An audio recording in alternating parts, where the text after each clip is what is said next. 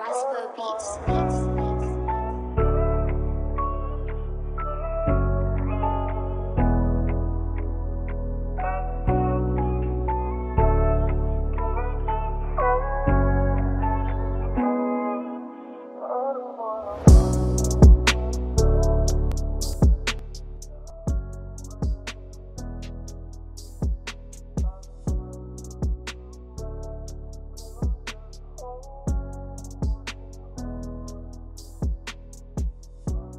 Before this episode starts, I need to say that there are some sensitive topics such as suicide and self-harm and death in this episode. If you're not comfortable with that, I would suggest leaving. Welcome back to the Knew You So Well podcast. Today we'll be talking about my own personal story starting when I was younger. I hope this story can convince some people that they aren't alone in their struggles. When I was 12, my friend, mother, stepfather, sister, and I went camping at this little Russian camp called KSP in southern Minnesota. Being the stupid kids that we were running around, play fighting, and playing with fire. Somehow my parents weren't paying attention, and we got our hands on some bug spray and a lighter. For the people that don't know what that does, it's essentially a makeshift flamethrower. I'm sure you can see where this is going. He ended up burning his hand. On Tuesday, June 14th, 2016, him and his sister died in a house fire in Ohio while staying at his aunt's house. As a 12-year-old, that destroyed me, having a friend that I last saw barely a month or two ago die. To this day, we still believe that the little burn he got at the campsite was a sign of what was to come. At the same time I was going through that, I saw my girlfriend at the time slowly drift away from me onto someone new. Granted, this was a middle school relationship, so take this with a grain of salt, but it still sucked. The feeling of watching someone you cared about so dearly, ever so slowly, slip away from you and you can't do anything about it is, for lack of better words, torture.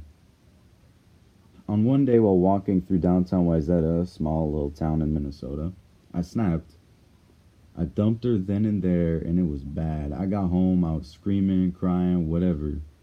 That marked the downward spiral of my mental health. This was my first time dealing with it, and it hit me like a 300 Mack truck deluxe. If you couldn't tell, making light of the situation, or just a joke to brighten the mood, is what helped me get through it. Have you ever cried for so long that you had no more tears left to shed? When you're sitting there pretty much choking to death on tears that won't come out? It's not a great feeling, and I wanted out. Like, I didn't want to feel like I was walking through a dark forest alone with nothing to protect me. As a man in society, or at least in the US, it feels like it's kind of ingrained into people's heads that real men don't cry. Foreign parents, at least my own, didn't understand why I was so sad. You have food on the table, a roof over your head, and a bed to sleep on. Why are you so depressed?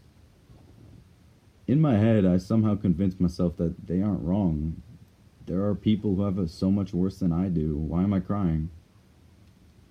By invalidating my own feelings, I built a metaphorical shell around myself to shield anyone from knowing what happened because men aren't supposed to cry. By pushing those feelings away, I just built a dam to stop them from coming out. The water doesn't go anywhere until that dam starts cracking, and crack is exactly what it started doing. After a few weeks of being distant, isolating myself from anyone and anything, and feeling like I didn't care about anything anymore, is when bursts of sadness came, and they were especially bad for me. This next section is where the suicidal thoughts, actions, and self-harm come into play. I would click off now if you're not comfortable with it. I would also like to add that I am in no way promoting self-harm or suicide. I'm just explaining what it felt like to myself. Sometimes, whenever the bursts of sadness and pain would resurface, I would cry for about an hour and then feel dead for the rest of the day. Other times, I would go to the kitchen, grab a knife, and start cutting slits into my arms, not to kill myself, but to feel some form of release. It hurt incredibly badly, but at the same time, it felt like every time the knife would cut deeper, it would release more and more pressure off the dam, quotations. Sometimes it wasn't enough. I would decide, well, there's nothing left for me anymore, and I'd get a rope. Since I'm incredibly stupid and thought that it was an amazing idea to tie the noose to a shower pole, you know, the one that hold up your shower curtains, I wasn't thinking straight and didn't realize they weren't meant to hold humans too. I would tie it, put it around my neck, and step off the bathtub to strangle myself to death because the ledge wasn't high enough to break my neck. Luckily, it fell off and I was safe and sound, but even when it would fail and I got the message of thank God I'm still alive, I would also think nothing can ever go right in my life. I would try other methods, but none of them worked, thankfully. I'm not going to go further into it. I would start playing video games even more than I already did just to get my mind off things, and it worked, but I became incredibly antisocial and I barely left my room unless it was to get food, use the bathroom, or go to school.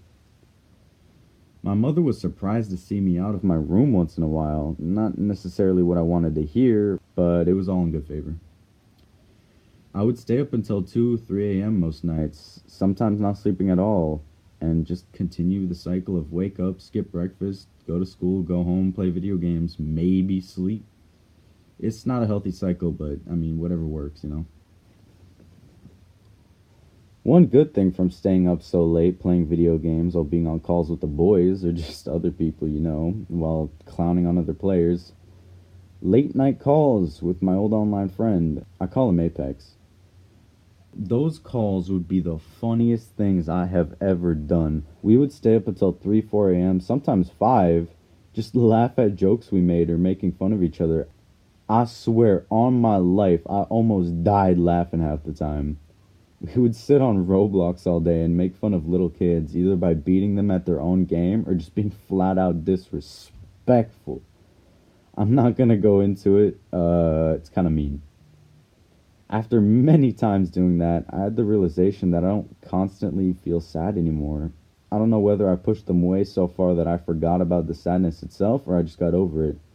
But the moral of the story is laughter heals anything mentally. Just don't invalidate yourself in the hopes of feeling better, because self-deprecation is not gonna help you. It'll only lower your self-esteem. Thank you for listening to episode 2 of the Knew You So Well podcast. Sorry about the bad audio quality. I was recording it on the iPad, but I'm not about to re-record it. So, yeah, you have a good day. Don't get shot.